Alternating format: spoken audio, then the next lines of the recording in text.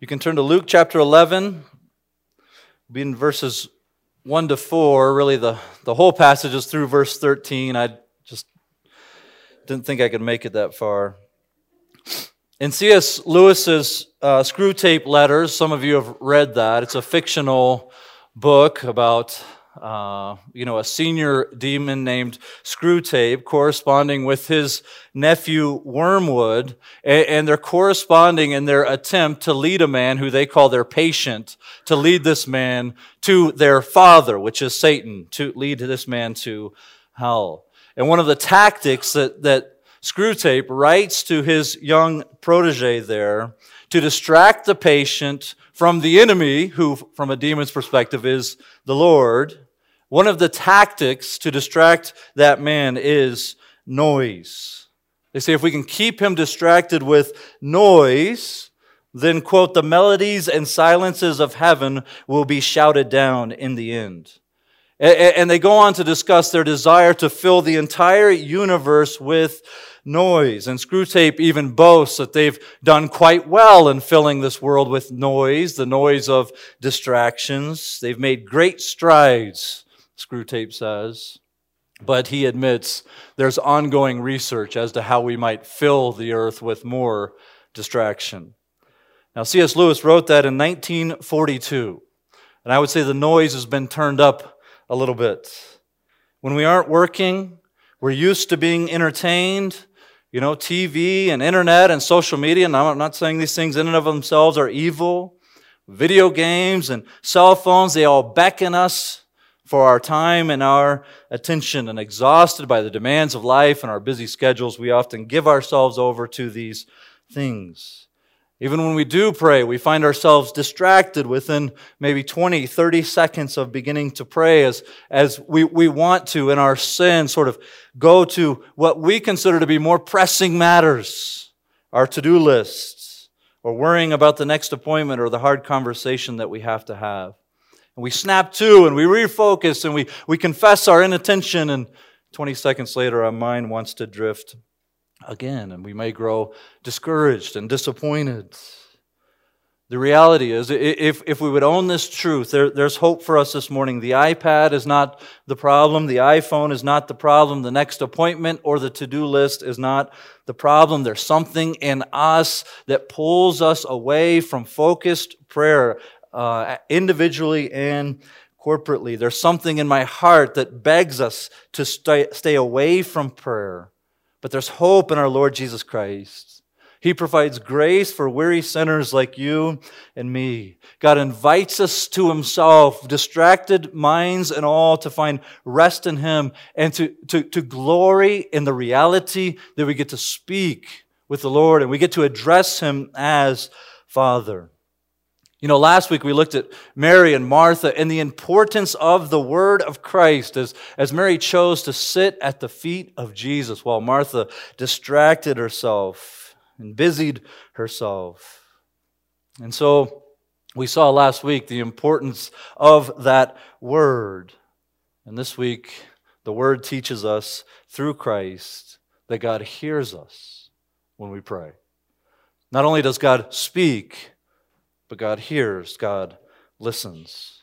And in Luke 11, Jesus instructs us in the type of prayer that God delights in hearing. So we've got 4 points this morning. First, God-centered prayer treasures the God we worship. God-centered prayer treasures the God we worship. Look in the first verse and the first part of the second verse. Now Jesus was praying in a certain place, and when he finished, one of his disciples said to him, Lord, teach us to pray, as John taught his disciples.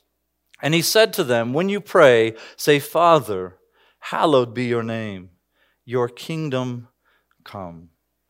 God-centered prayer treasures the God we worship. Now we've made a point of saying that when Jesus sets his face towards Jerusalem, that he's going to focus particularly, not exclusively, but particularly in preparing his disciples for his impending departure. And so in the last few weeks, we've seen that disciples of Christ, followers of Christ, are meant to be loving neighbors who give of themselves to those who are in need. We've seen that disciples of Christ are meant to be those who give themselves to the word of Christ and the message concerning Christ, the gospel. And now we're called to be a community, a people of prayer. So we're going to really take this one text and kind of break it out over 2 weeks. So this will be sort of a part 1 of 11, 1 through 13. Today we'll make it through verse 4. You know, the disciples, this is not the first time that Jesus had been found praying.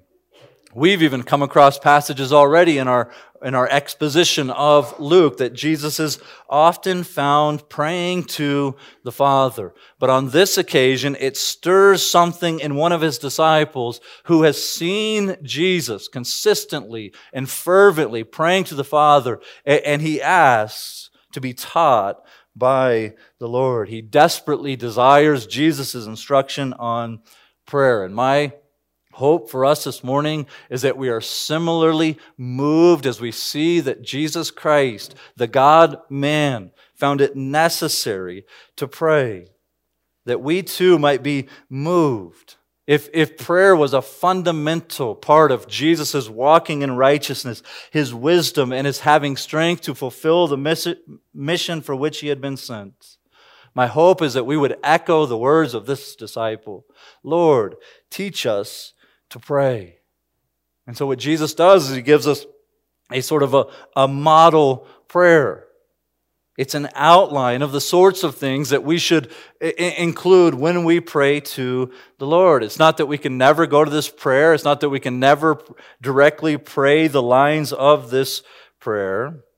But I don't think this prayer is given to us just so that we can have it on repeat, and it's the only words we can bring before the Father. Every time we pray personally, or every time we pray to the church, this is all the words that we have. It's not that. It's a model. It's an outline for how we ought to pray. And what we see just generally before we dive into the specifics is that this prayer focuses a lot less on being centered on myself and a lot more centered on God and His glory. It's less about what I want and more about God's rule, God's holiness, and our real, legitimate needs, not necessarily our wish list, but our needs before the Lord. In short, we see that our prayer should be not man-centered, but God-centered. And so we see in Jesus' example here what this sort of prayer sounds like. And so we find that we should first address God, or we can address God as Father. This is the basic pattern of prayer in Scripture, to pray to the Father through the work of the Son in the power of the Holy Spirit. By that, I don't mean that we can never address Jesus or we can never address the Holy Spirit in prayer. We can. They are persons of the Trinity. But the basic pattern of Scripture is to address the Father through the Son by the power of the Holy Spirit. In fact, our text this morning is a Trinitarian text. We have the Son praying to the Father, then teaching us to pray to the Father. And at the end of our extended passage there in verse 13, it says, Jesus says, the Heavenly Father is going to send to you the Holy Spirit.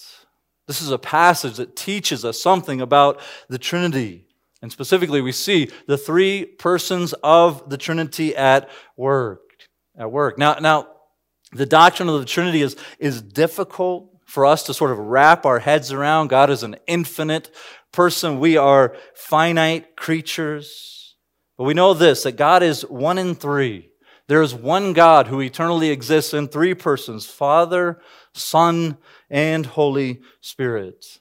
And like the baptism passage that we studied in chapter 4, the end of chapter 3, somewhere in there, all three persons of the Trinity show up in the same text. So it can't be that God sort of morphs from, well, now I'm going to manifest myself as the Father. Now I'm going to manifest myself as the Son. Or now I'm going to manifest myself as the Holy Spirit. That's an old heresy called modalism that still hangs on today in some certain denominations. But this is not who God has revealed himself to be. He's not a God who sort of shows up as the Father, but then he transforms into the Son sometimes, and he transforms into the Spirit at other times. God eternally exists as one God in three persons. Now, why in the world go there? Why? Because it's important if we're talking about treasuring the God that we get to address in prayer. If we're talking about treasuring God to whom we pray, we want to properly understand him so that we might properly address him in prayer. And what I'm getting at is we want to be careful not to dishonor the Lord by praying like modalists. We're not modalists. We don't believe that God sort of shows up as different persons at different times. We're not modalists, so we want to be careful that we don't pray like modalists. And so sometimes we get a little loose with our language and we say something like, "Thank you, Father, for dying on the cross for our sins," or "Thank you, Father, for constantly making intercession for us." Well, we want to be careful with the way that we use our language to not apply to the Father the specific work of the Son. So hopefully, the greatness of God, as seen in the Trinity, and our inability to fully wrap our minds around all that he is, makes it all that more amazing for us that we get to address him in prayer. And not only that, but we get to relate to the first person of the Trinity as Father. And this word Father, it stresses a particular relationship that we can only have through the Son. This is not sort of general fatherhood of God over all creation. This is a specific relationship that you have through the work of Christ when you turn from your sin and you trust in him. Remember back in chapter 10, verse 22, Jesus said, "No one knows who the Son is except the Father, or the Father is except the Son, and anyone to whom the Son chooses to reveal him." We are not children of God by our physical birth. We are children of God by our new birth, by being born again by the Spirit of God. And the result of this regenerating work of the Holy Spirit is faith in Jesus Christ. And when you have faith in Jesus Christ, then you become a child of God. It would be a terrible tragedy this morning if someone who does not know God through Jesus Christ to sit through a sermon and think, my greatest need is that I could become a better prayer. I just need to learn how to pray better. No, if we're outside of Christ, our greatest need is to see our sin as rebellion against him and to see that God has made a way through his Son, Jesus Christ, and his death and resurrection on the cross for us to be reconciled, for the rebellion to be put down, that we might be reconciled to God, declared righteous in Christ, and adopted into his family as a child. But for those of us who have faith in Christ this morning, one of the wonderful truths about being adopted into God's family on the basis of Christ's work, not on the basis of our own work, is that the privilege of calling God Father is not reserved for a select few, particularly righteous individuals. If you are in Christ, you may confidently address God as Father because you're not accepted by God and adopted into his family because you've achieved a certain status. It's because you've been united by faith to the Lord Jesus Christ, the Son of God. And if you are in Christ, if you're in the Son, then you are a child of God. We can address God as Father. And when we pray, we should keep in mind that we are addressing a kind and a caring Father who has made a way for us to become his child. We'll have more to say on that next week as Jesus illustrates it and applies it, and we'll have a little bit more to say on it later in this sermon. But another thing that fatherhood would communicate in this culture is not only kind, caring, concern for a son, but it would actually speak to authority. We address not only a kind and compassionate Father, but one who has authority over all the universe. And we see that as we approach God as Father and we have this intimate relationship with God through Christ, it doesn't lead us, though, to be sort of flippant or to act as if God is no big deal. We pray also for God's name to be treated as holy. Father, hallowed be your name. You know, you could say something like, sanctified be your name. Or may your name be considered holy or declared holy. May you be revered.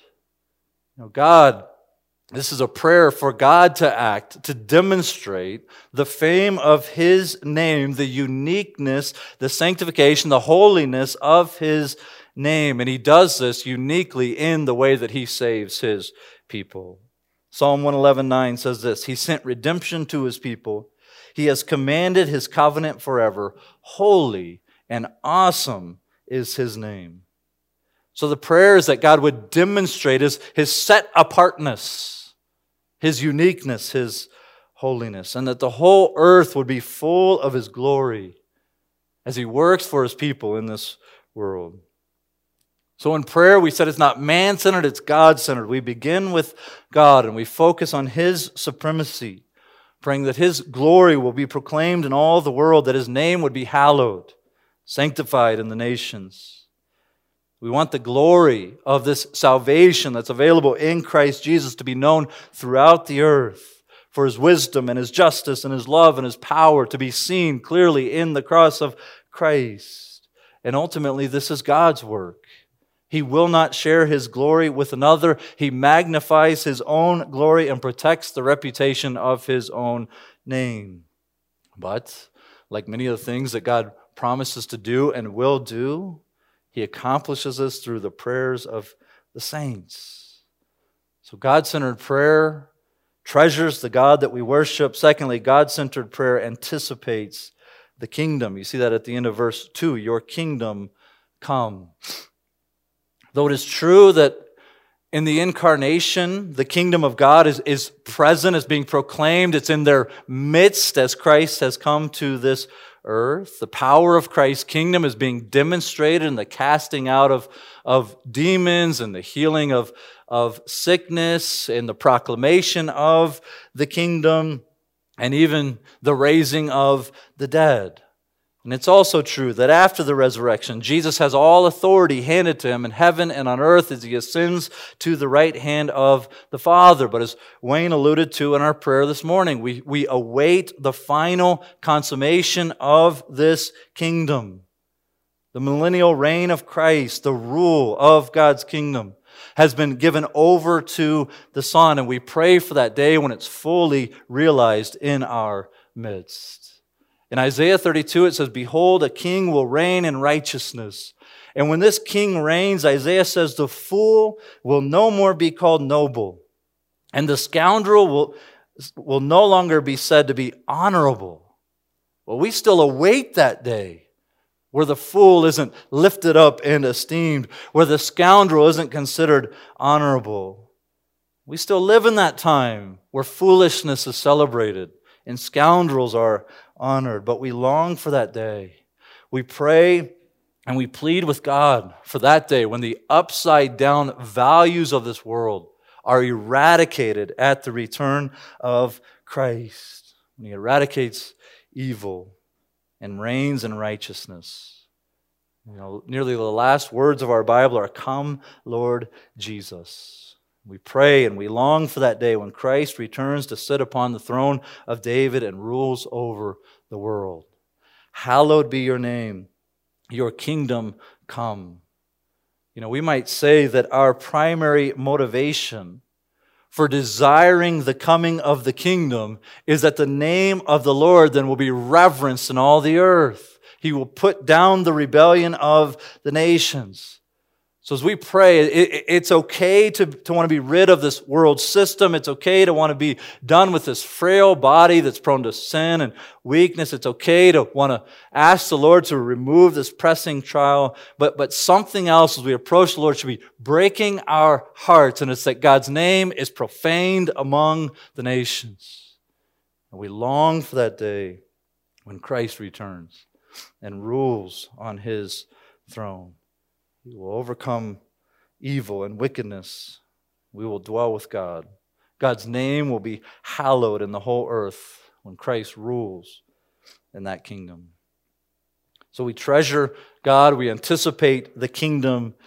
Third, we recognize our physical dependence. There in verse 3, give us each day our daily bread.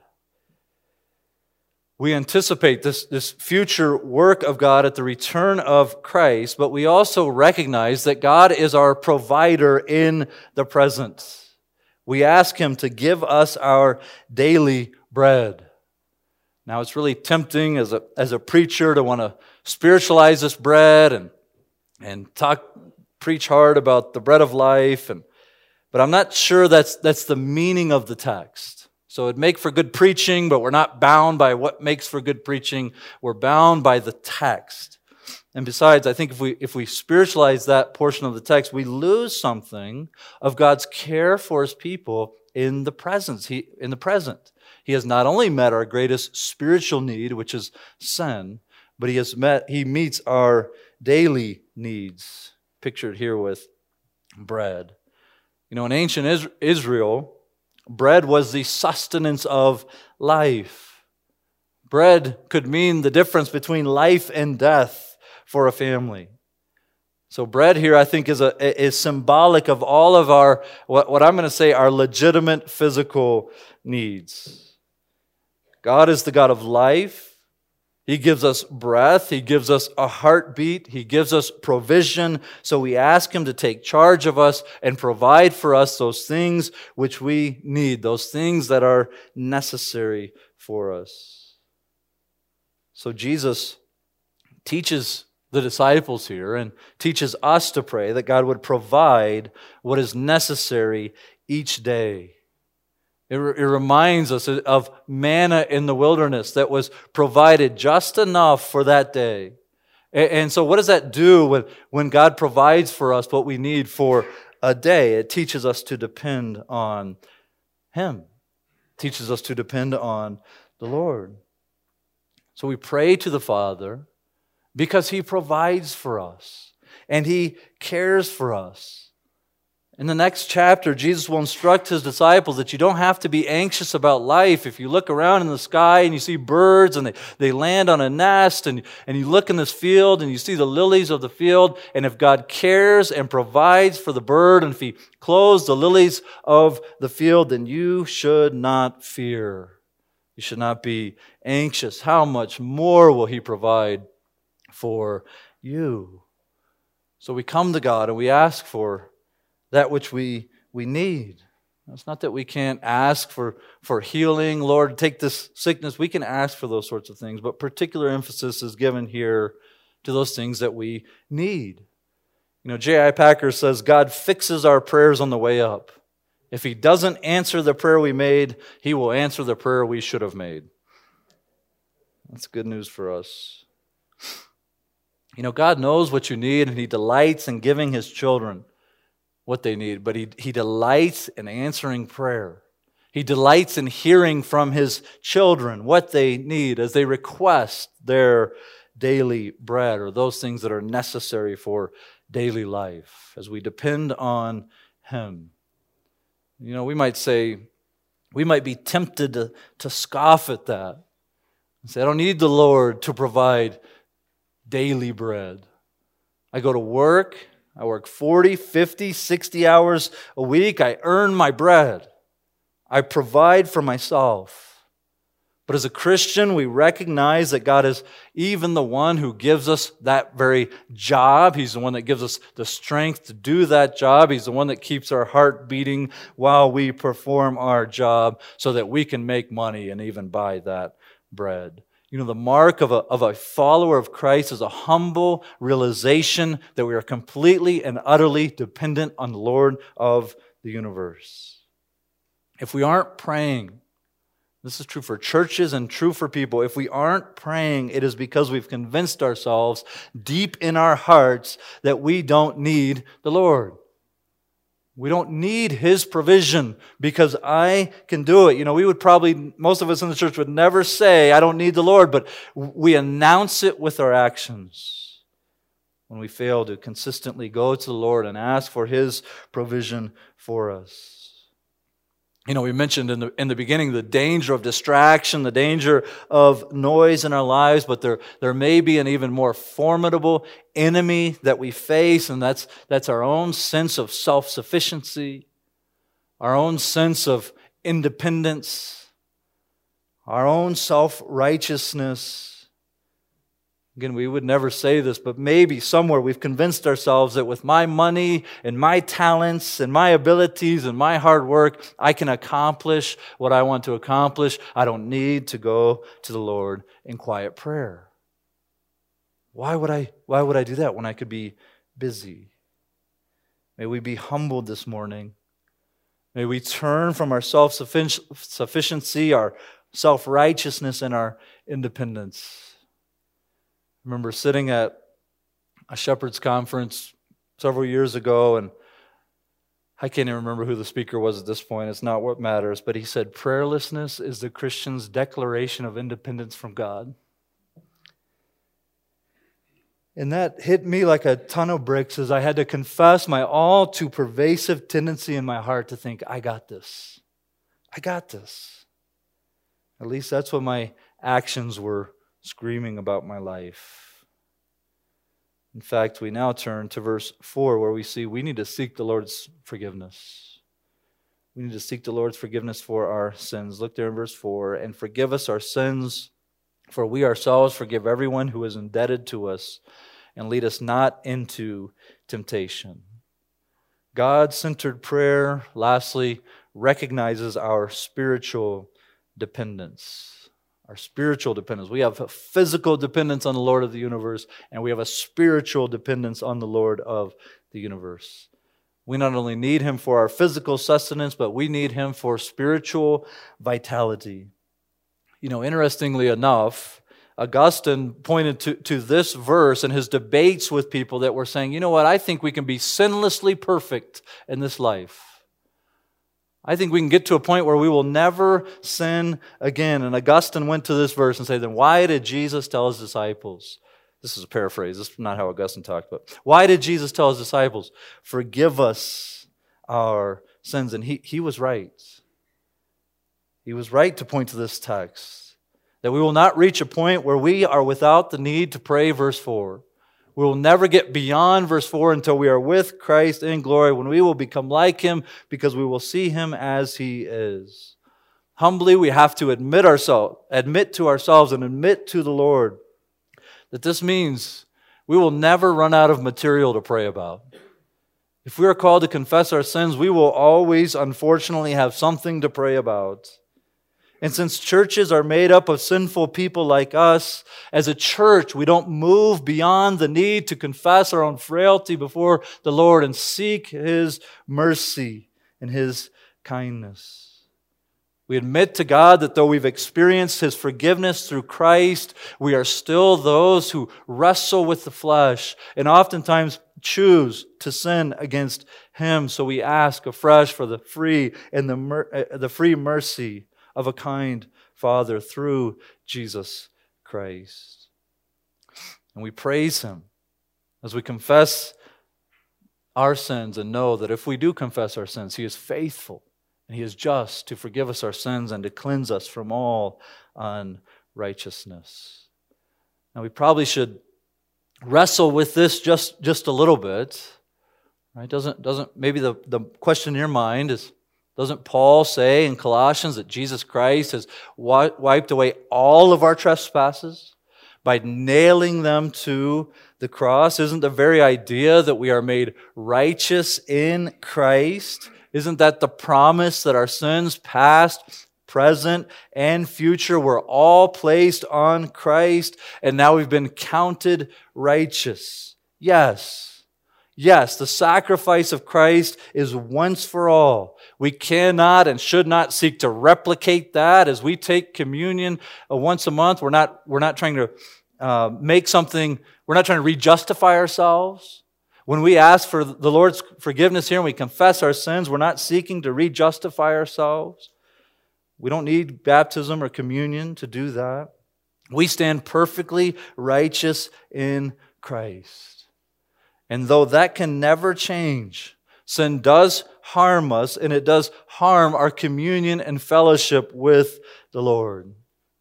One commentator said this: the scene is not a courtroom where the final judgment is being pronounced. You can go to the book of Romans for this final judgment, Romans 8.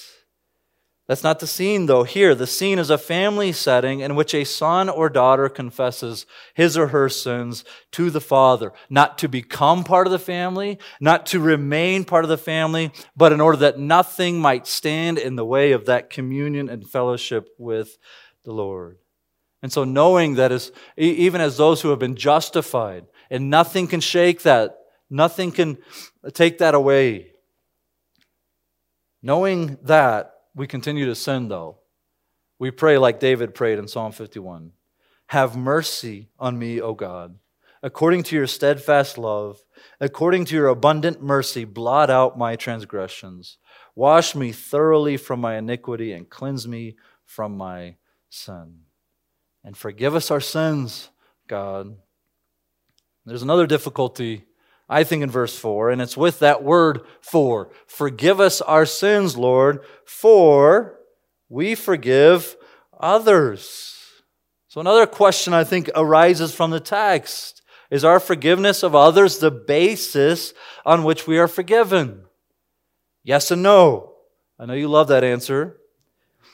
No, because the forgiveness that we receive is only ever on the basis of God's grace, through faith.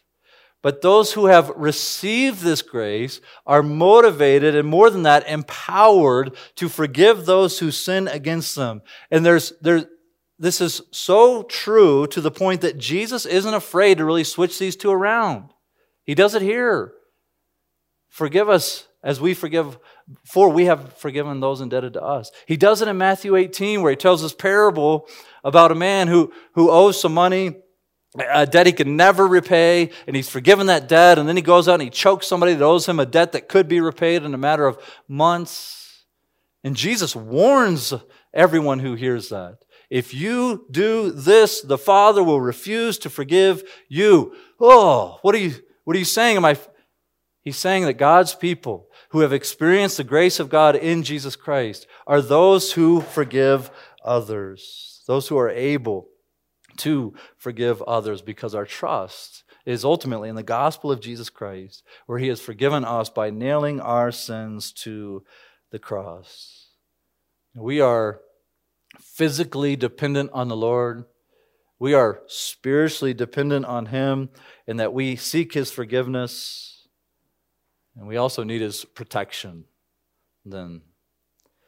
And lead us not into temptation. When we pray, we should plead with God that the one who orders the universe would keep us from that which might lead us into sin. And this might sound confusing to us because we know that God cannot tempt anyone. He cannot be tempted, nor can He tempt anyone. We know that God doesn't lay a snare for us with the intention that we would walk into that snare and that we would sin against Him. This couldn't happen because that's not the type of God that God is, and it couldn't happen because sin doesn't come from God. Sin comes from lust when we're enticed from our own heart, James says. Our own desires are what lead us to temptation. Now, interestingly, the word trial and the word temptation comes from the same Greek word, and then the context determines how they are translated. I think temptation is probably the best translation here. But it's true, though, that our trials often become the very opportunities for us to be tempted and to sin against God. These trials could be persecution. They could be physical hardships, physical maladies. It could be someone sinning against us, and it's in these moments that our sinful hearts are often lured out and they're enticed to sin and to rebel against God, or God forbid, to walk away from Christ. And so this prayer is not accusing God of tempting us. It's, oh Lord, keep us from those circumstances, keep us from those trials, those places, or those people that might lead us down this path where my heart would be drawn out to sin against you. Again, it's a picture of humility. We don't find Jesus' model here asking God, Lord, show me how close I can get to sin without actually crossing the line. How close can I get where I'm just kind of barely being tempted, but I can still resist and I can still keep a clean conscience and say, you know what, I don't think I sinned against the Lord because I'm going to really draw this legalistic line in the sand and say I haven't sinned. We don't find that. So Lord, keep us as far away. I know the tendency of my own heart. I know how my heart is enticed. Lord, keep me as far away from sinning against you. Keep me from those trials, those situations that might entice me to sin.